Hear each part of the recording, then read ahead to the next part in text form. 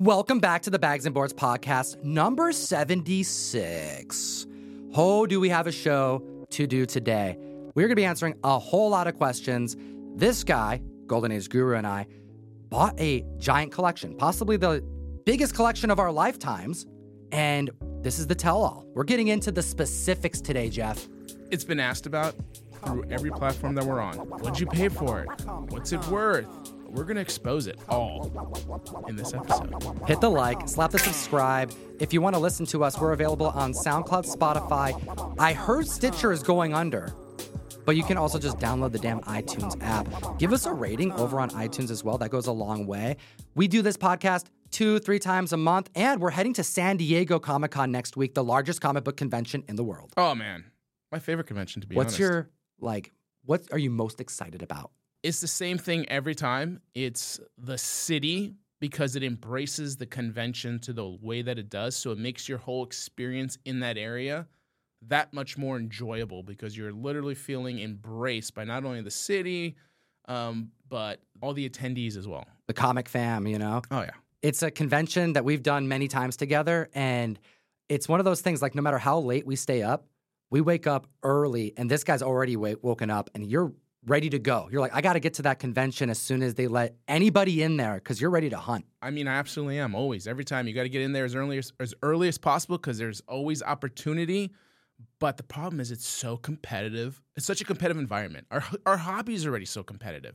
So you're always trying to seek out something that maybe somebody missed and didn't find yet. So that's always my goal. Plus, I'm setting up there this time. So I'll be set up at Silver Age Comics. I can't remember what booth number. Follow me on Instagram, Golden Age Guru. I'll post it as soon as I find out what it is. And but yeah, man, you got to get there early. So I'm going to be going down there. You know, we're going to be doing Whatnot streams. Gem Mint's coming down, which is going to be cool. Davis Ryder's going to be there. Eris Quinones from Variant Comics is going to be there. We're all doing different streams. Whatnot Hero House is going to be lit. And I'm dropping our first official ash can for Crashdown. I want to remind everybody, Crashdown has been delayed till October. It will be featured in previews again. So if you missed out on ordering it, rest assured, you can still get a chance to support the comic book Fire Guy and I wrote, as well as Ben Templesmith, Living Horror Legend, all over the interiors. I am going to be releasing a Ariel Diaz Virgin variant while I'm there. And I'm hoping we get some support from the community, trying to hype Crashdown. And this delay wasn't because of anything bad. In fact, it was something really good. Whatnot likes it so much that they've expanded the series, and we're talking like volume 2 next year. Oh, that's super exciting, man. Super exciting. Plus, I love Ariel Diaz's work, by the way, so I'm excited to see what she spits out because every time I see it, it's not how I would have envisioned a cover. She just imagines some type of magical moment to place on a cover. So, well, the community's seeing it on screen right now. Why don't you react to it? Because no one else has seen this. Oh.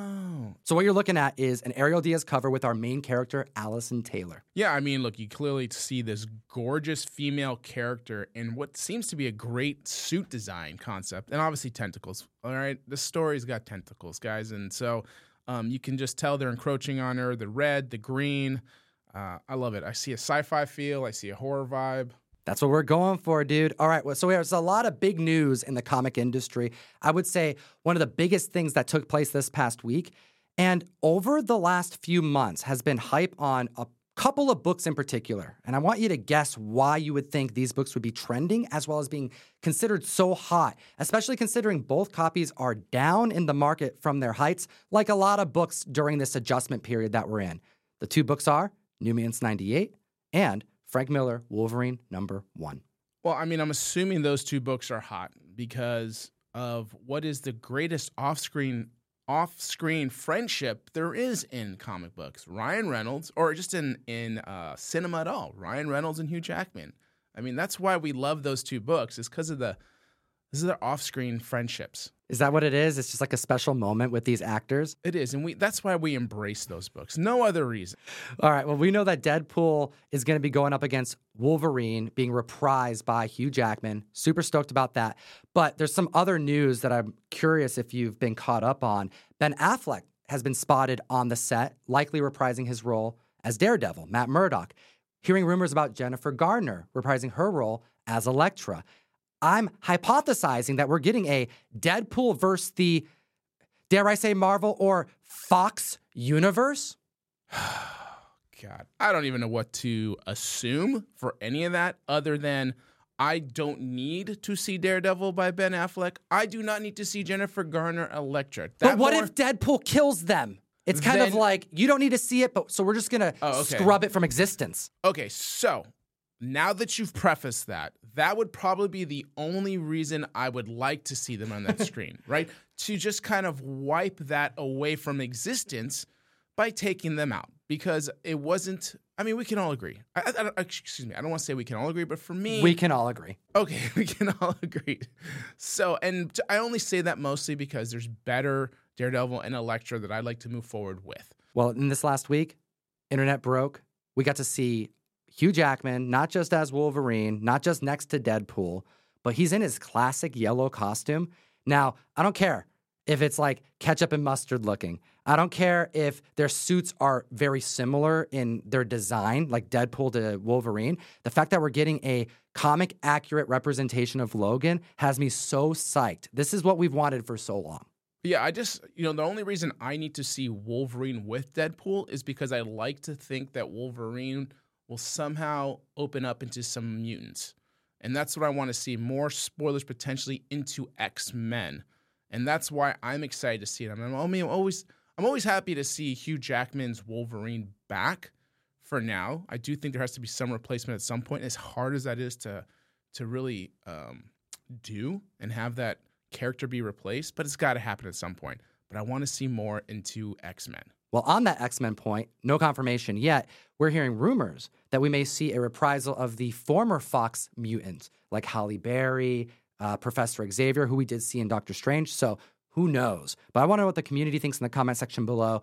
Are you as hyped as people are getting? Because it clearly is a very mainstream, foundation-shaking type of statement to make that we're going to get this version of Wolverine likely being the last time that Hugh Jackman will ever reprise the role. Well, and if they really want to make this completely pop, a Wolverine Hulk introduction or verse in some fashion, something where they kind of have tempers fly or something is said just to tease the idea that there's maybe tension between the two, I think that would be next level exciting for fans. Let me know what you think in the comment section below about this picture, about the video that has surfaced, the fighting, super exciting stuff. Almost as exciting as it was acquiring this collection. And at certain points of this 300,000+ unit collection, I wouldn't even say it was exciting. I would say that it was almost sickening, like pits in your stomach, anxiety driven, mental anguish. We were going crazy, Jeff. We almost didn't get this collection. This is how you lose a giant. We'll get to the pricing, but over $1 million collection. Yeah, God. So that's a long journey to get to that. So let me break this down a little bit. Maybe we just give them a little bit of a prelude here. We've already talked about this on the show, but to any new listeners, you got hit up by your dentist. Hey, there's somebody who's got a collection they inherited. I passed them your number. We were the first ones to see it. We'll get into that a little bit more today. But after that initial communication, the offers were initially made, that's when the chaos began. Yeah, so for me to get from hearing first about this collection to actually finally seeing it and stressing out about getting there first, because that's the thing. I believe, some people think differently, that you want to be the first to look at a collection. Okay, some people want to be the last person, but you don't know who the last person is. So you should, I think, always try to be at least the first. Sure. Okay, and make that first great impression. All right, and hopefully the first is the last. That, I think, should be your goal. All right, like I said, there's a lot of competition out there. So I would say it's at least 3+ weeks from me getting my initial email to making a phone call to finally being able to schedule with these people to look at this collection. All right, and then I had you come as well so we can take a look at it together. Because from what I understood, there was an alleged amount of this book, of this collection, okay, which started off at like maybe 100,000, but by the time you got to see it, they had calculated at closer to 350,000 books we're going to look at. That's a lot of books. you cannot look at 350,000 books. You can't price them. Right.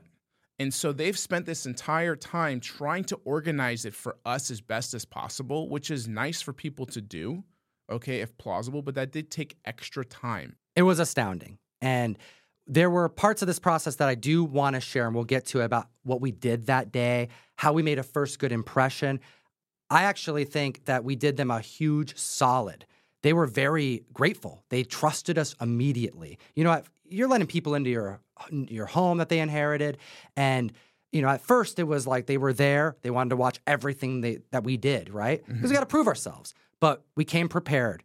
We proved ourselves. And it got to the point where they were like going outside while we were just doing what we were there to do. And after we made the initial offer, we were waiting anxiously what was going to happen. And we had a really good feeling that we were going to get it. But we were also concerned because were there going to be more people that were going to get involved? And then what would that look like in regards to the process over time? So I remember you letting me know that it wasn't looking good because you hadn't gotten updates yet. We're jumping around a little bit here on how the story is going to go, but this is what's going on. So if we're going to go down this path of telling it this way, this is what I'm going to say. The whole process was long because right after we made our offer, they did mention they want to get a second opinion, Sure. which is totally understandable, and it was recommended to them by their real estate agent, who happened to know another comic person. Okay, so that made things a little bit more difficult, right? Because now their real estate agent is giving them advice. So it's somebody now meddling in the deal that you had already because of circumstance, all right? So that's the thing. You never know what's going to happen when time goes on. The thing that started to happen was you started to lose your freaking mind. I can at least say that much. At some point, after being involved in it, okay, because it went from getting a second opinion to now there's 3 opinions.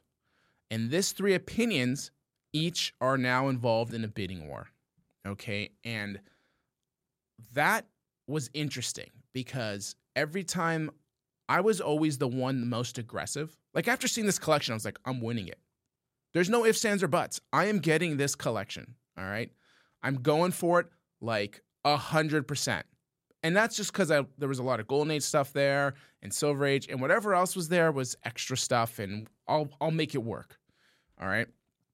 But I knew I was all in on this collection. But I had to trust the process. That was the phrasing they loved to use, trust the process.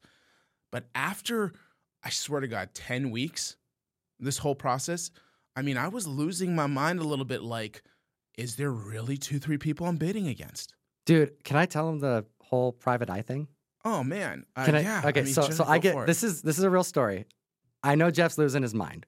Every time I'm hanging out with him, we do stuff like this. We're doing the podcast, we're doing videos, I'm talking to him on the phone.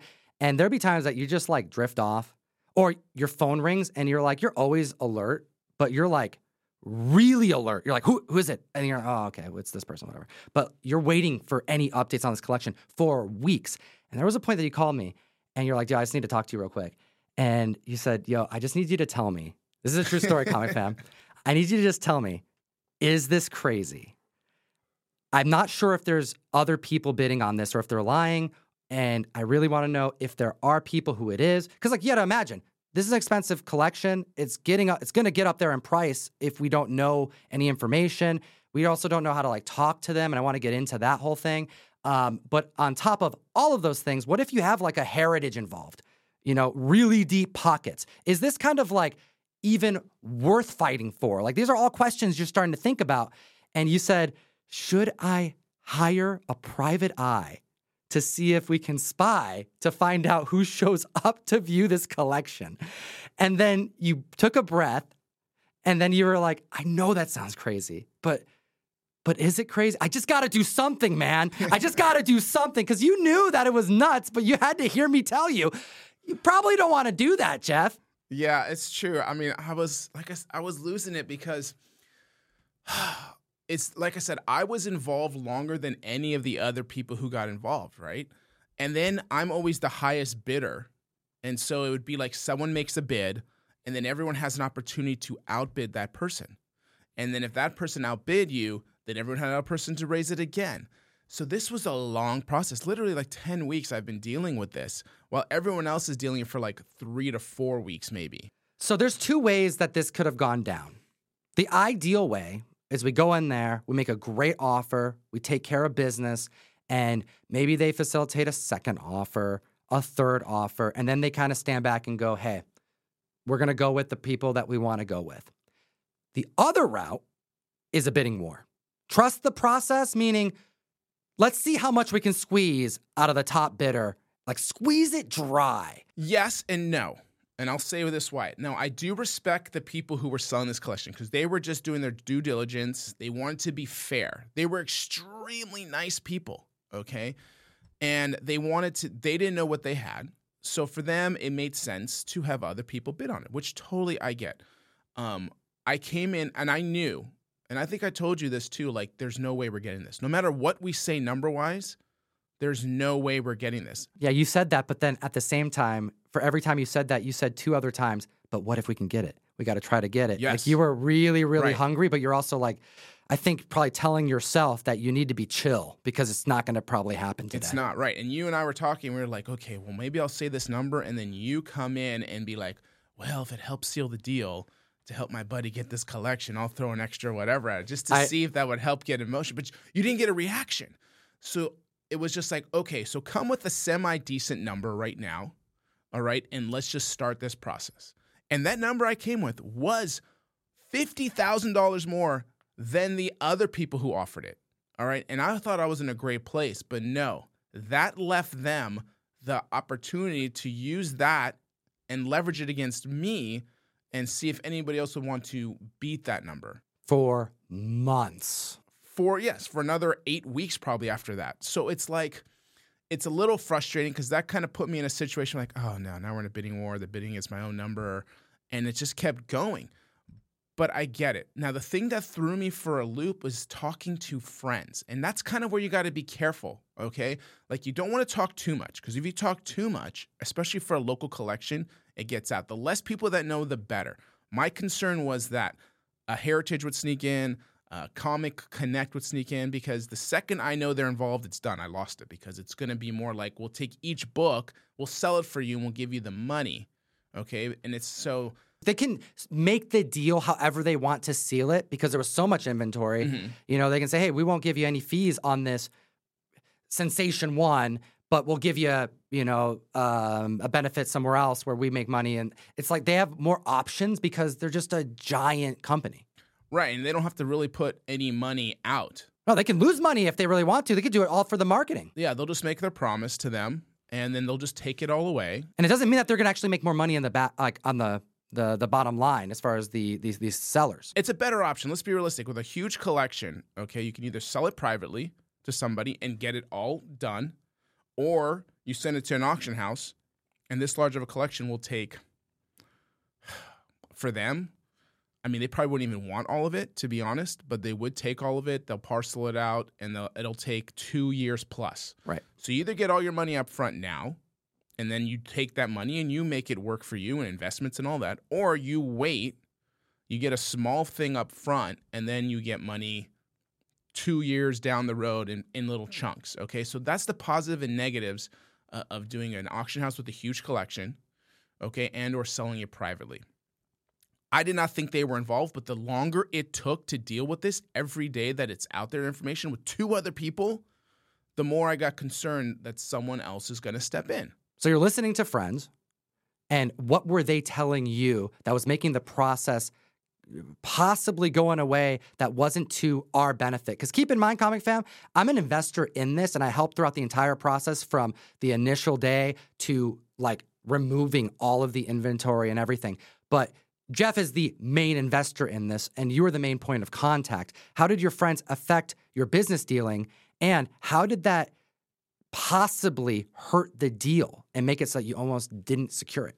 For this collection, and I've had a lot of experiences buying collections and losing collections, and generally it's because you're not aggressive enough. But like I'm a good judge of character, and we've met these people. We spent all day with them, okay? So I had thought I had a good vibe, but as the time went on and I was talking to friends, they were like, no, you got to seal this. There's probably nobody else. They're just jacking you around. All right. And I'm talking to friends. I was like, no, I don't really feel that's the way what's happening. But as the number keeps getting bigger and you keep going, you're feeling like, am I just outbidding myself? Okay. And I'm just like, God, I don't know. And I started doubting it. All right. And they were consistent. They were always like, trust the process. We're just doing this all the way through. And I was like, I want to trust them. And this little voice on my shoulder is like, don't trust them. Don't trust them. And I was like, no, but I trust them. Don't trust them. And I'm like, and then so I got to this point where I was like trying to end it sooner. So I was being more aggressive. Like, listen, I am your buyer. I promise you, I will offer you more. I am your buyer. Okay. And I offered them multiple numbers. Okay. And then they gave me a call. Okay. And at one point, and I was driving home. It was late. It wasn't that late, but it was dark already. I had my kids in the car, and they called me, and they're like, hey, Jeff, you are the highest number, but we're going to go with bidder B. And I was like, whoa, what's going on here? Like, why am I the highest, and now I'm out? Okay. And I pull the car over, okay, safely, of course. I get out, and for the next 40 minutes, I'm having a conversation with them, trying to just understand. And they're expressing to me like, we just didn't like your manner of the way you're dealing and the way you're talking and how you're trying to rush us through this process and da-da-da-da-da-da. And I get it. And it hit me then. I was like, God damn it. I knew I should just trusted myself and just gone through the process. And now I'm having to backpedal, explain that like I've been involved in this for 10 plus weeks. Okay, so apologizing, excuse me if I'm being a little more aggressive. That wasn't my plan, but I strongly believe that I am your best buyer and I will, give you the best number. And so as my kids are sitting in the car and I'm pacing for 30, 40 minutes here, they're both in the car this entire time? They're both in the car this entire time. Thank God they have cell phones because, they tried to get me to stop. They're like, Dad, what are we doing? Hey, I want to go. Dude, they're going to grow up and be like, yeah, I just remember being with Dad and he just would pull the car over and start freaking out about comic books, like just pacing on the side of the road. Yeah, I was just trying to be sincere and express to them, like, I've been stuck in this for 10 plus weeks at least. So these people have been part of it like 4 weeks. So they're not as like emotionally drained, have gone through this long turmoil, this odyssey with them. Okay. And I just, like I said, I realized that I shouldn't listen to my friends. I should listen to my gut. And then by the end of it, it isn't really the husband's family that's collecting it. It's the wife. So he's having the conversation with me and breaking the news to me. And I think he's the in-between because for her, it might have been a little too difficult to just be more biased or whatnot. But he told me he would call me back, okay? And he's like, all right, let me talk to her and see how she feels, okay? I listen. I hear what you're saying, Jeff, and I understand. But give me a moment. I'm going to go talk to her. So we hang up. All right. And at this point, I was like, okay, I'm going to drive somewhere else. Okay. I can't make it home, but I'm going to go somewhere where it's more open and then leave the kids in the car again. Oh, my God. I get another phone call, and I have to wait for this phone call. I don't want to miss it. I'm in an area where I might not get phone reception. Okay. So I stop literally right before that line. It's my neighborhood. I know exactly where I'm going to drop a call, and I don't want to miss it because if I miss it, maybe they'll be like, oh, I'll leave a voicemail, and then I'll just drop them, and it'll be easy. But if I have to talk to them, maybe it's not as easy to say no. So I park somewhere safer, and I'm getting out of my car again. It's a beautiful night. All right, I'm walking around. Kids are stuck again for another 20-plus minutes in the car. All right, I get a phone call, and they give me their blessing again and say, okay, Jeff, we will let you back in, but please stop it with the pressure. Okay. And I said, absolutely. I'm going to trust the process and go through it. Okay. So this whole thing from getting the first phone call, you're out, to now you're back in is probably an hour. Okay. So I literally almost lost this collection because I didn't trust myself and I was listening to other people. Okay. And thank God I got back in because that next bid I made was the final winning bid. Hot damn, comic fam. All right, so we're going to keep talking about this collection, but I do want to show off something that you brought to me today from the collection. This is like something that I get, having been an investor. and it is a Batman Harley Quinn. This is the classic Alex Ross Joker Harley cover. And I was surprised, but you actually took what would end up being a 9.8 copy and sending it to get signed by Alex Ross and surprising me today. So I have a brand new first Harley in ongoing DC continuity 9.8 signed by one of the best artists of all time, Alex Ross. Yeah, absolutely. I mean, I had... Thank you. You're welcome, bro. I mean, come on. Like you said, Alex Ross, a legend, a living legend, if you ask me right now, okay?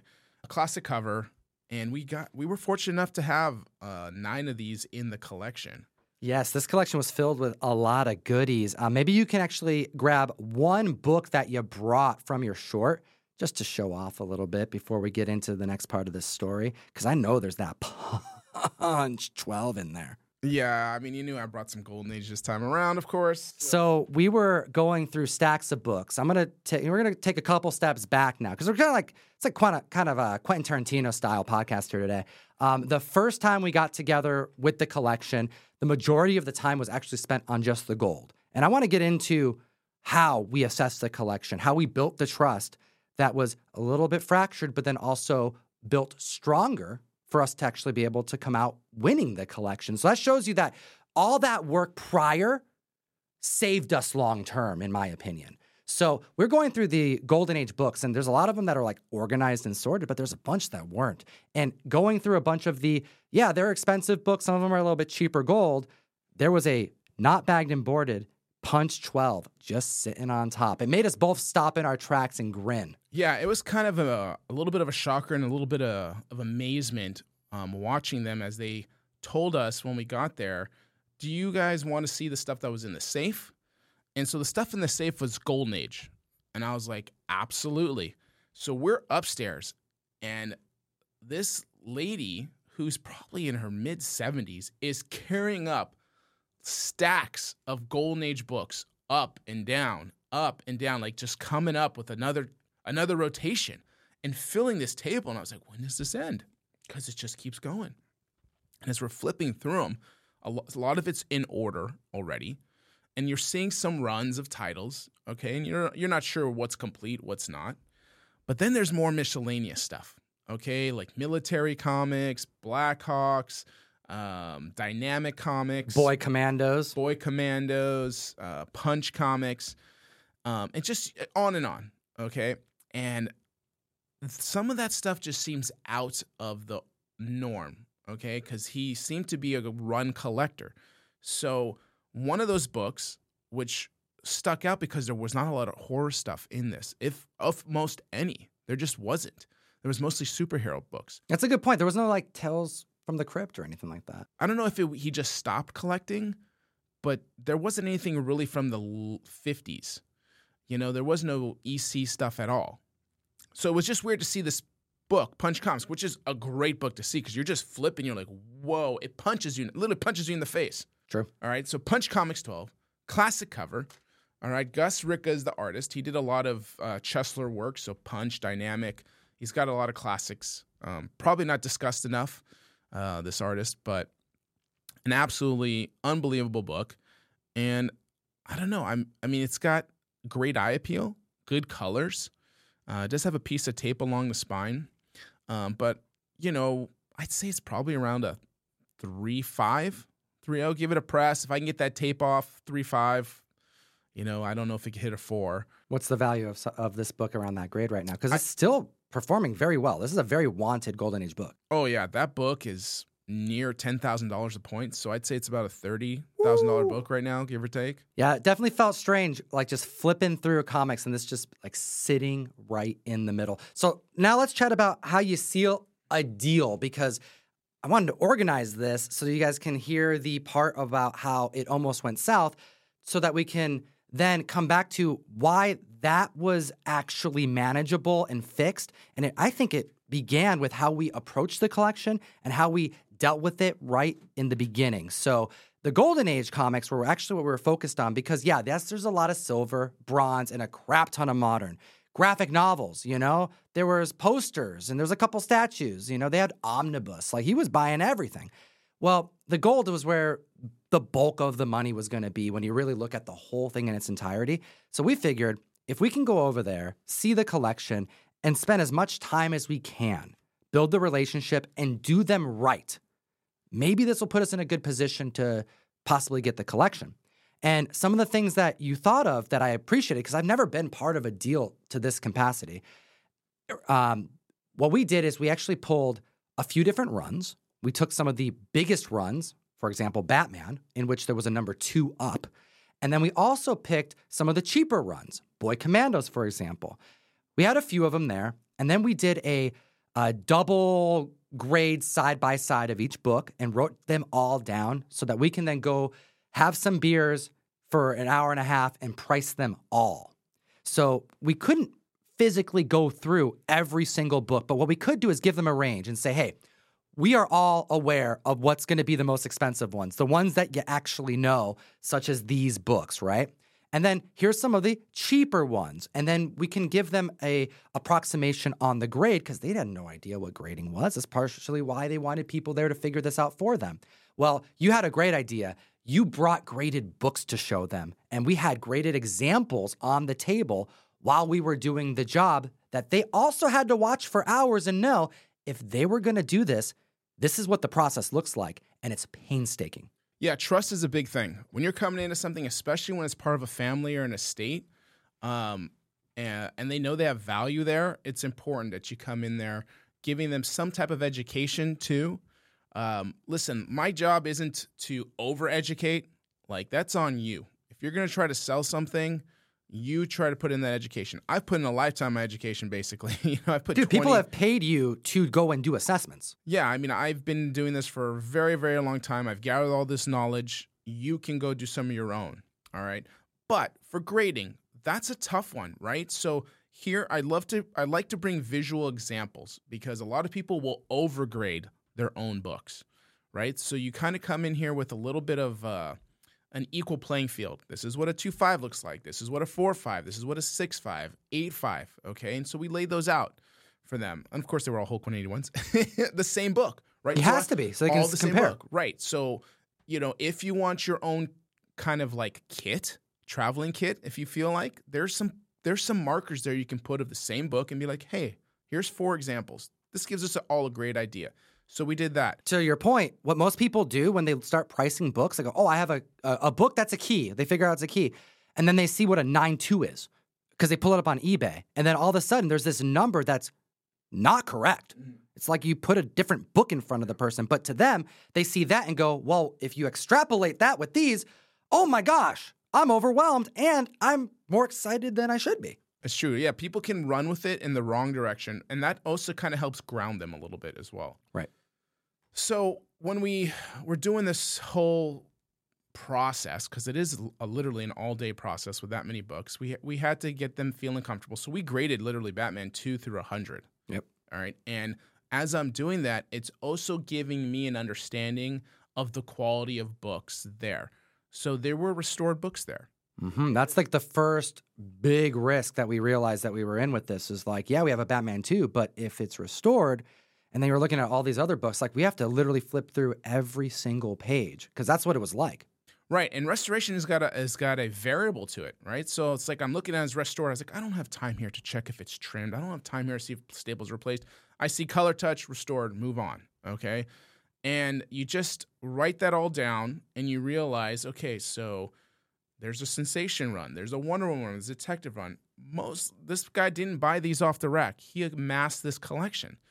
So you just know that there's going to be highs and real lows, all right? And those real lows can really hurt if there's a bunch of them, especially on certain books. But like you said, we took a notebook, we wrote it all down, had lunch, priced it all out. We came out with an average price just for that run. And then, titles have steep fall-offs, right? I mean, Batman is going to be one of the better runs there. And then you have, like you said, others like Boy Commandos to offset that. So we got our number together, and that kind of gave us a starting point to talk. And they had no idea where they were going to be. There was no number they shared. They wouldn't share a number. It was to the point where it's like we knew we shouldn't even be asking because they were very much in a position of we wanted to see what you guys are going to do. They were completely new at this. From the instance that I saw those Golden Age books. I was like, okay, I have to get this collection. It's too special to not want to get. And then going through that whole pricing process, but also realizing that they didn't have a number in their head, and knowing that no matter what I said, it wouldn't matter. Right. It's such a weird place to be in.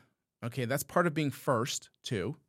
Okay, but again, I still strongly recommend being the first to a collection instead of the last, because sometimes first is last. All right, and you want to be there. That, like you said, that relationship is important when you're trying to get something valuable from somebody. So that right there is the biggest takeaway from the experience that I had, is that you got to handle every part of the process right, but especially upon introduction. And then also, you kind of got to keep your cool, but also realize there are factors at play that may make you regret being as chill and as cool about it. Because there was a position that you were clearly in that you could have been being taken advantage of. That's how it actually happens. So now we're back to the bidding war. This is happening. They said no to the first offer because they got a second offer, and then they got a third offer. And then we realized, okay, you're still in the running, and it was looking good. I want to take you back to Rose City, man. Do you remember that? Yeah, vaguely. That was a low. So this is like the heart of coming out of the convention scene. I'm doing a bunch of stuff on Whatnot, and I'm trying to like grow my account on there. Link in the description. Give me a follow. You get a $10 credit after your first $10 purchase or more, and you support the show. But you can get like more funny books. It's really cool. So I was planning to do a bunch of conventions that year. Just got done doing a convention, and then we were heading to Portland because it's what convention is local. You know, we can drive there. It's a couple hours, 3 hours. So I have a couple exclusives. Heron Heavens is with me. We also have Fire Guy Ryan was there. My dad came down. You drove down. And we brought books, and we're just doing some chill streams. It wasn't a big convention, so this wasn't like it's not going to be like San Diego, for example. But, you know, we invested a little bit to be there and wanted to make a splash on the app, so we took the time. Ben Templesmith was down there. That's actually where I had probably my first like real meeting about Crashdown, so it was a very memorable convention. So keep this in mind. We all drove down there, multiple hours. We paid for a hotel. We're at the convention. We're there for like 3 days. But here's the thing. You tell me before you even get in the car. And by the way, this guy was miserable regardless of if you were playing it chill. That didn't solve the anxiety you were experiencing. You were waiting for that call to just kick you back out of the running. You were waiting to find out that it's been sold, right? You were in this limbo. And you were very bothered, my friend. I don't think I've ever seen you be, actually I have, and that's a conversation for another day, but there was as far as comics are concerned, because you've been through some stuff in the last year, but as far as the comics are concerned, it was clearly like something was off with you. You were perturbed. You were irritated. You were short. And you're not typically like that, man. You're typically a ball of energy. You're typically keeping up with me, right? So you told me, yeah, man, I'm going to go. I don't know if I'm going to go. Okay, I'm going to go. I'm going to go to Rose City. But you told me, here's the thing, Tom. If we get a call this weekend at any point that this collection is now fair game and we can go get it and that the deal is cleared, because this is like the heart of it. Like you're waiting for that call, which you wouldn't even get that weekend, but we didn't know at the time. You said, I need everybody here to get in their car and freaking leave. We need to drive back, not just to where we're going 3 hours away, but an additional hour and a half to where the collection is. Figure out how we can get the U-Hauls and start the process immediately.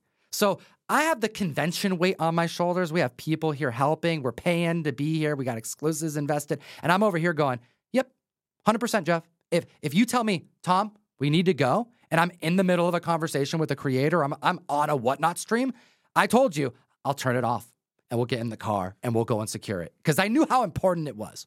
Yeah, this was a major milestone for us to get, to capture. If it was finally ours, okay? So, and of course it wasn't that weekend, but I didn't know.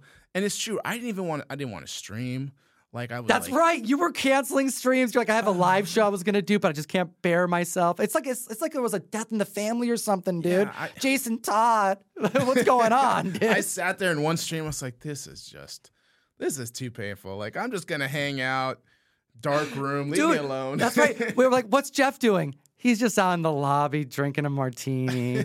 Dude, you were so upset. And how many times did you complain that weekend to people about what was going on? I don't know how much I talked about it or not. You were know so better. sour, dude. It was so funny. I was in a headspace, okay? And like it continued for a while. Like I said, the process was very long for me.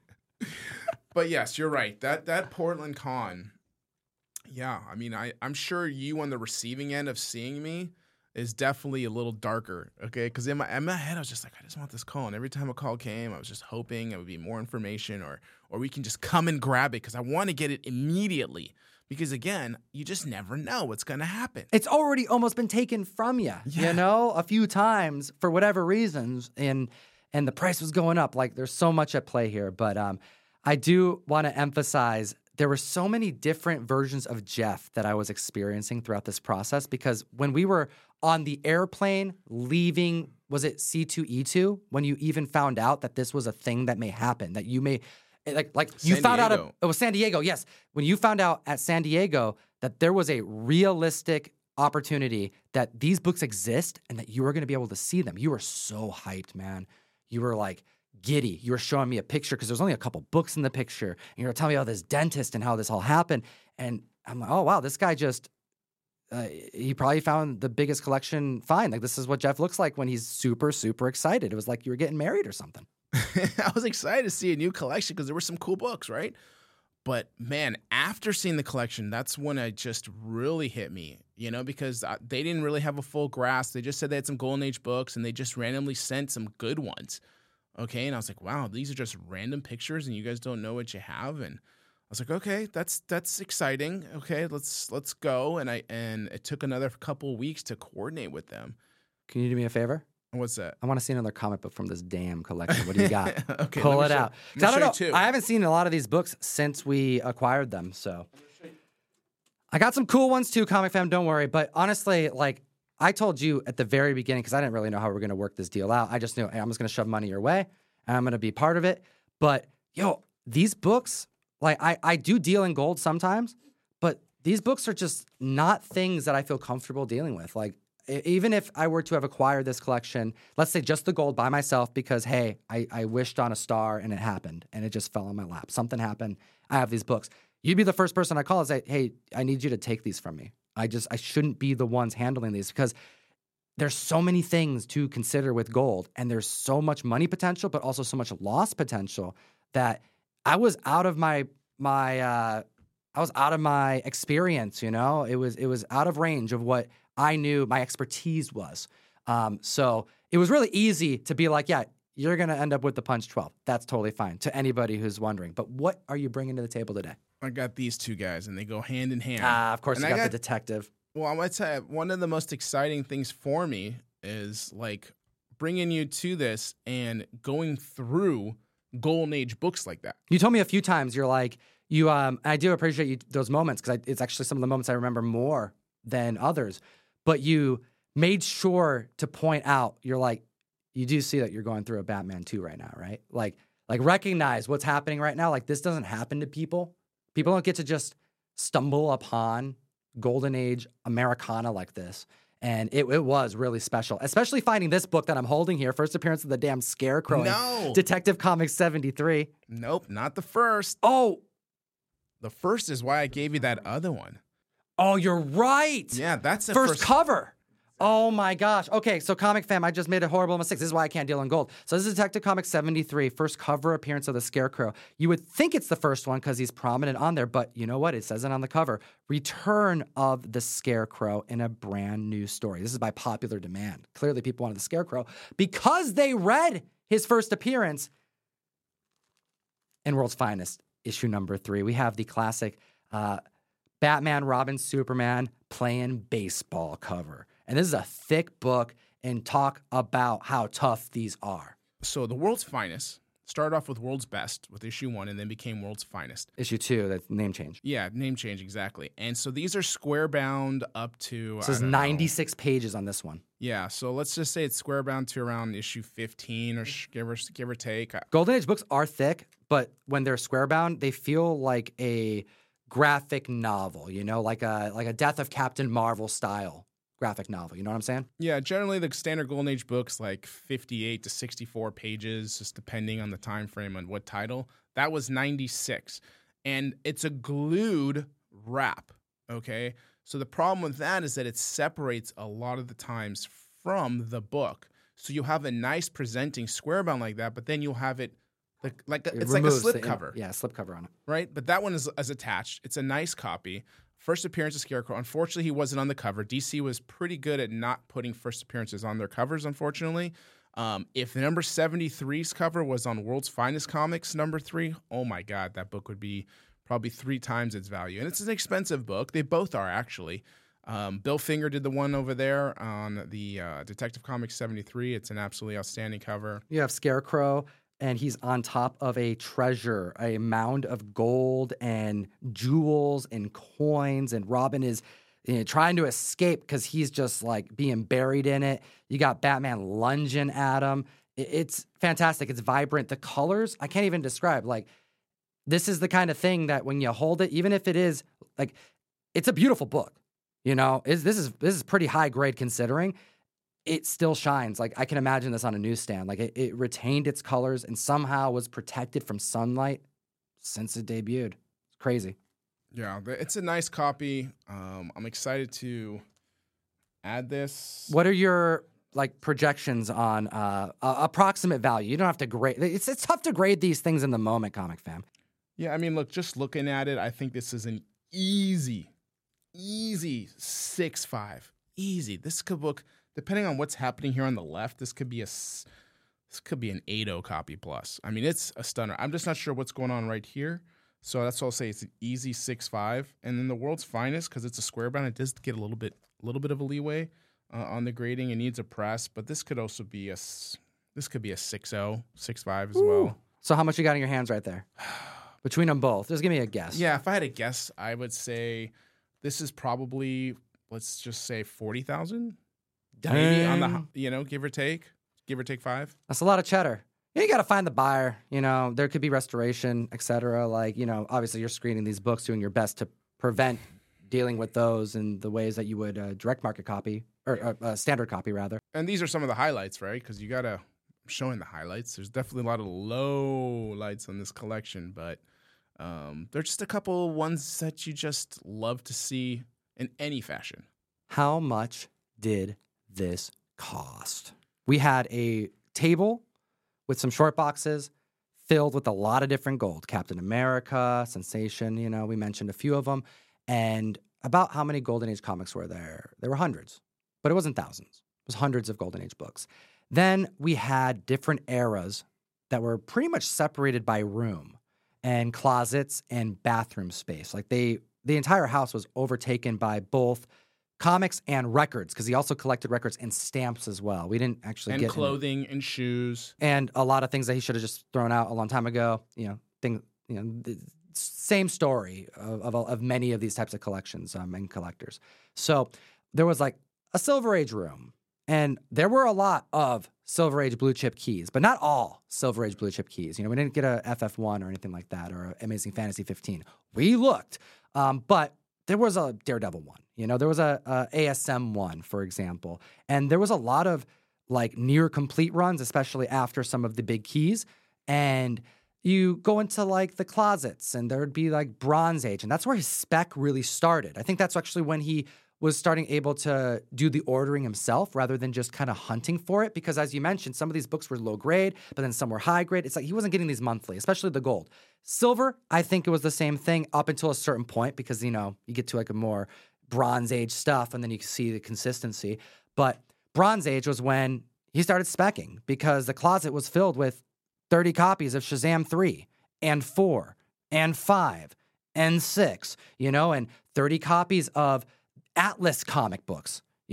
We saw pretty much every major Atlas number 1 to the extent of like 15 to 30 copies apiece. Yeah, when we say Atlas, we don't mean like the 50s Atlas. No, not the Atlas you want, Comic Fam. No. No. This is the Atlas you don't want, like Brute or like...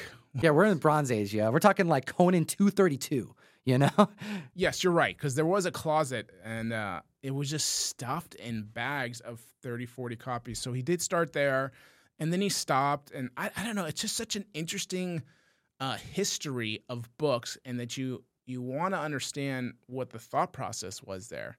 But unfortunately, we couldn't. He was very meticulous about keeping notes. I mean, he had ledgers and ledgers, very neatly written. Oh, and they were everywhere. We actually found ledgers in stacks in the garage and stacks in random rooms. And I suspect that the owners didn't really know what they were dealing with because there'd be posters in between them and cards in between. But what it was a like handwritten ledger. And do you remember? Some of these ledgers were on notebook paper. Right. But some of these ledgers were on the backs of things like pizza boxes. Yes. Do you remember that? I do remember that. Random DiGiorno boxes that had like, just for the sake of the example, Conan 1, 2, 3, 4 with like check boxes and like, oh, I don't have this one. Like some serious comic collecting stuff. Like we've all made these lists, before Key Collector and et cetera, and having the notes function on your phone. But he was doing accounting on everything, at least until it got probably out of control because there were some boxes that he clearly didn't even open at a certain point because the Bronze Age is when the specs started because he was acquiring multiple copies clearly on order.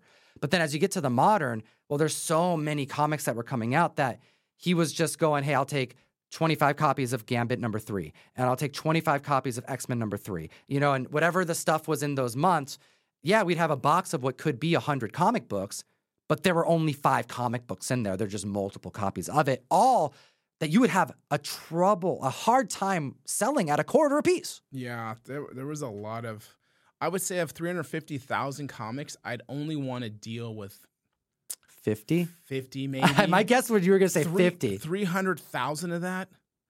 God, it's like a quarter book.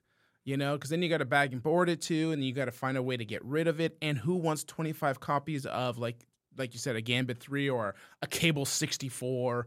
I mean, I'm just like, oh my God. So it's an interesting, right? You have highs and lows, and that's where you have to navigate. Plus, at the time, we're looking at a market that's been declining. Oh, that's a really good point. We were literally at the start of books starting to go for cheap, and we're going, dang, that book is going for 500 less multiple times in the last 2 weeks. Like, should we be buying these books? Like, what's going on? Oh, snap. Multiple books are kind of adjusting right now. And this is literally as you're you're putting in bids. Yeah. And we're watching this go up, up, and up. And we're watching the market go down, down, and down. Are we making a huge mistake here? And we were having these conversations. So much to the point that when we acquired the books, and by the time that they were actually housed, and we moved it, we got it, we paid the bills, all that stuff, you and I stood back and went, all the urgency that we felt, it was just non-existent anymore. The market has changed. Now we should take our time with it. And we're in July this year, and we have only gone through how much of the collection? It's almost a year since I got notified of this collection. San Diego's next week, right? So it'd be a year since San Diego. So comic dealers that do this professionally, dealing with this inventory, you mentioned, well, if they were to do it themselves, maybe 2 years worth of a grind, and that's with like a company's help. Yeah, we're in year 1 after acquiring it and being out of the money. I've only gone through 40% of this collection. Yeah, 40, and we've done multiple days together going through. Because we'll go through a box, and yeah, there'll be some easy boxes to get through, multiple copies. But there'll be some boxes where it's like independent, and there's 200 different independent comic books, none except for one worth money. Yeah, I found a Crow 4 in a pile of whatever.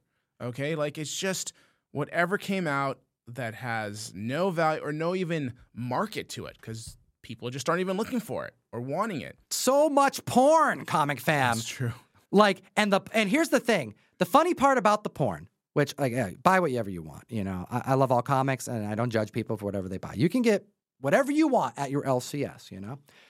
But the thing that was surprising was the gamut of porn style, because we had the anime stuff, we had the cartoon stuff, we had the extreme stuff, like the hardcore 90s stuff, like Glenn Danzig stuff. Some of you know what I'm talking about. So we're going through like, yeah, we want to try to like separate out what we got.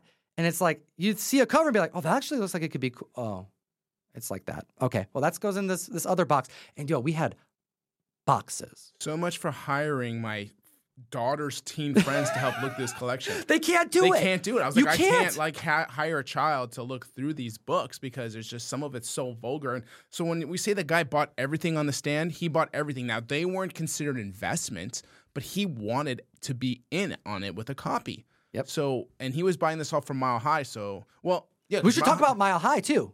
I don't think we even gotten to that. I'm assuming he got these all from Mile High because I'm sure Mile High in We know. mid-late 80s, too, were... At least the earlier ones Yeah. could be.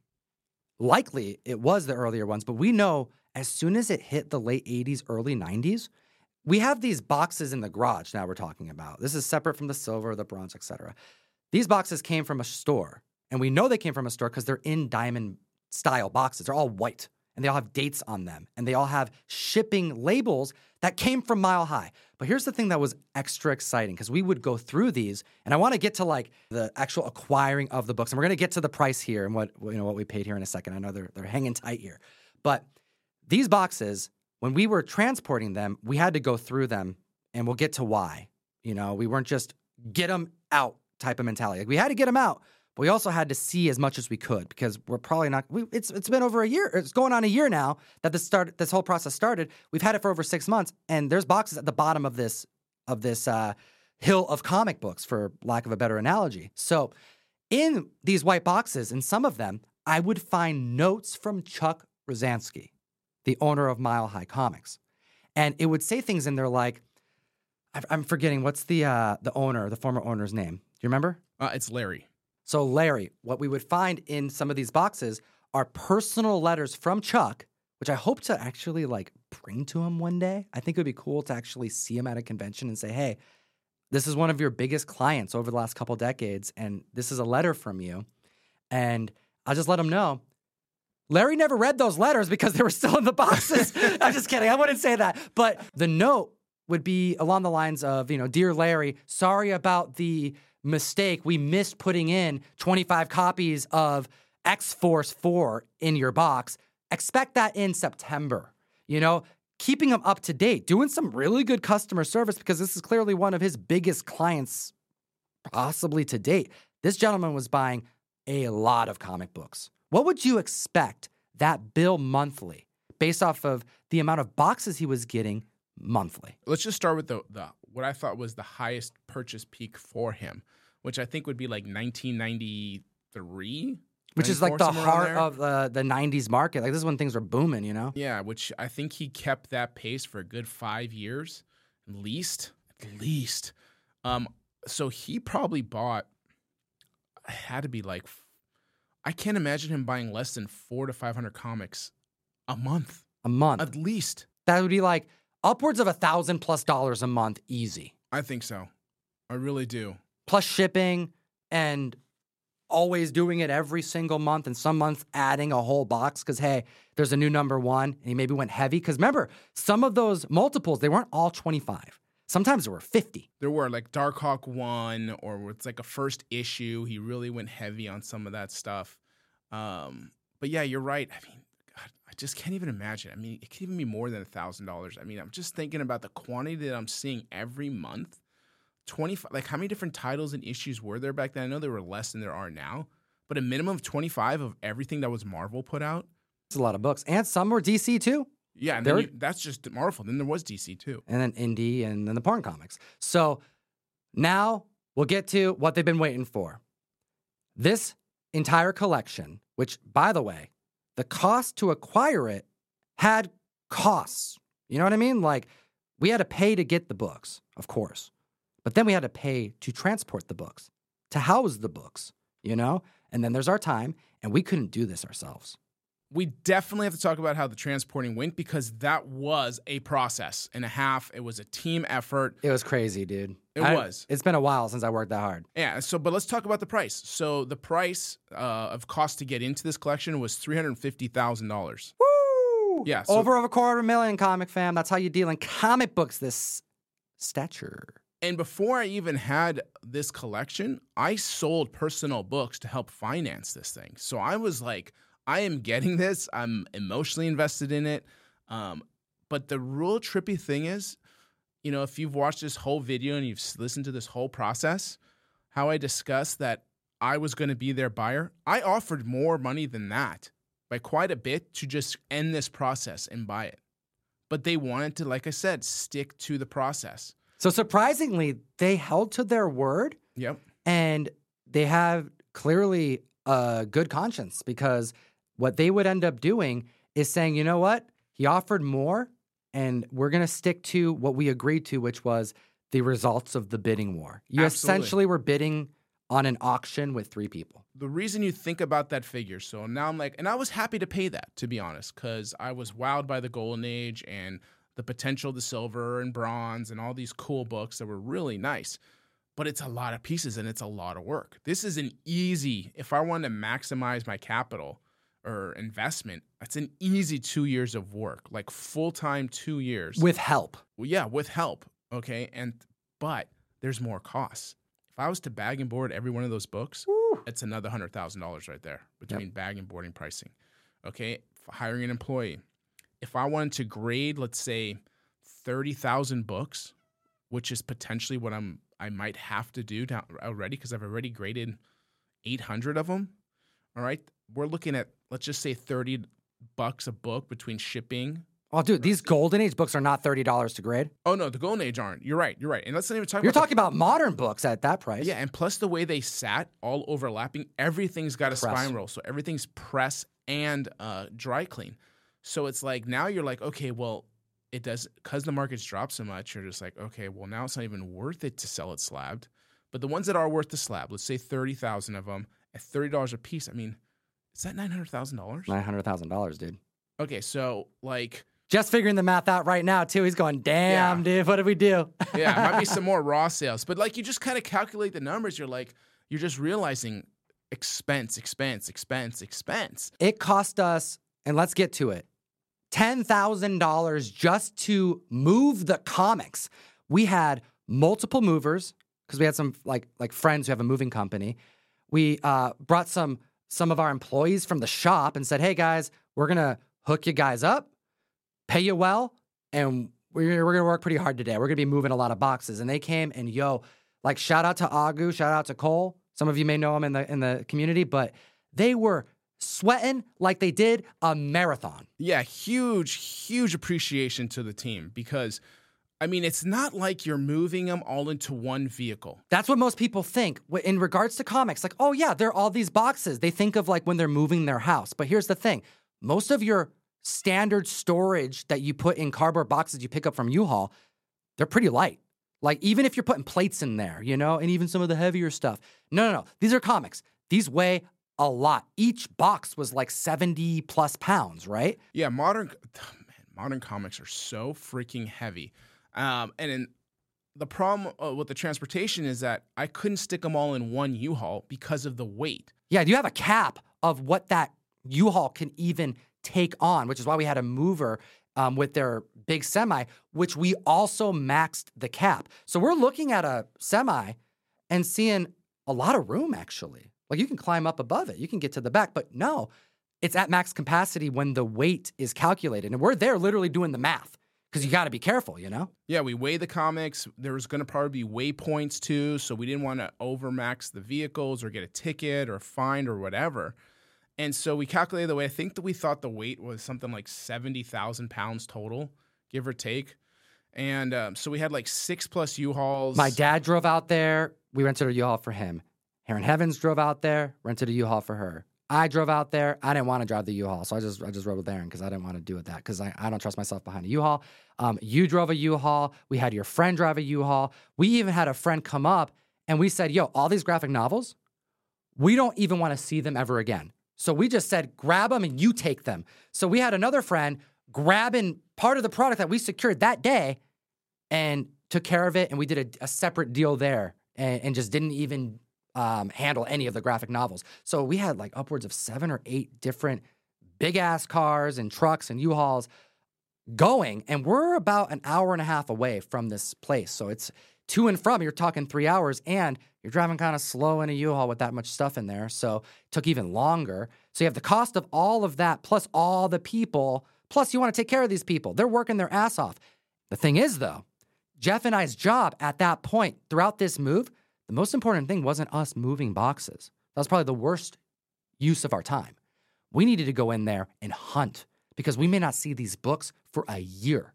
They may actually end up sitting underneath countless pounds of books, and we don't want them sitting there. We found a stack of Dr. Aphra, on the top of one of these boxes that was underneath 6 boxes for who knows how long. And they were preserved. But we're moving these around. We don't want those sitting there. What if Dr. Aphra shows up and we're not going to get to that box for 2 years? So we're actively trying to find stuff all throughout this process. And we found Batman Adventures 12, something like 12 or 15 copies. 25 copies. 25 copies of, oh, that's right, because I did get a few of those, didn't I? So we got 25 copies. So that's what we're looking for. As soon as we think, maybe we just like let it all go. No. Batman Adventures 12 is there. As well as a lot of other like really cool keys. So we're pulling stuff out and saying, all right, this is the priority boxes. These go in the car that we have to be really careful with. But let's get the modern stuff out. And we're letting stuff go that we couldn't check. But the entire time we were there, we were hunting. Yeah, we did the best we could. I mean, I think we looked at maybe 1% of the collection that we could. That's just laying around as people are coming.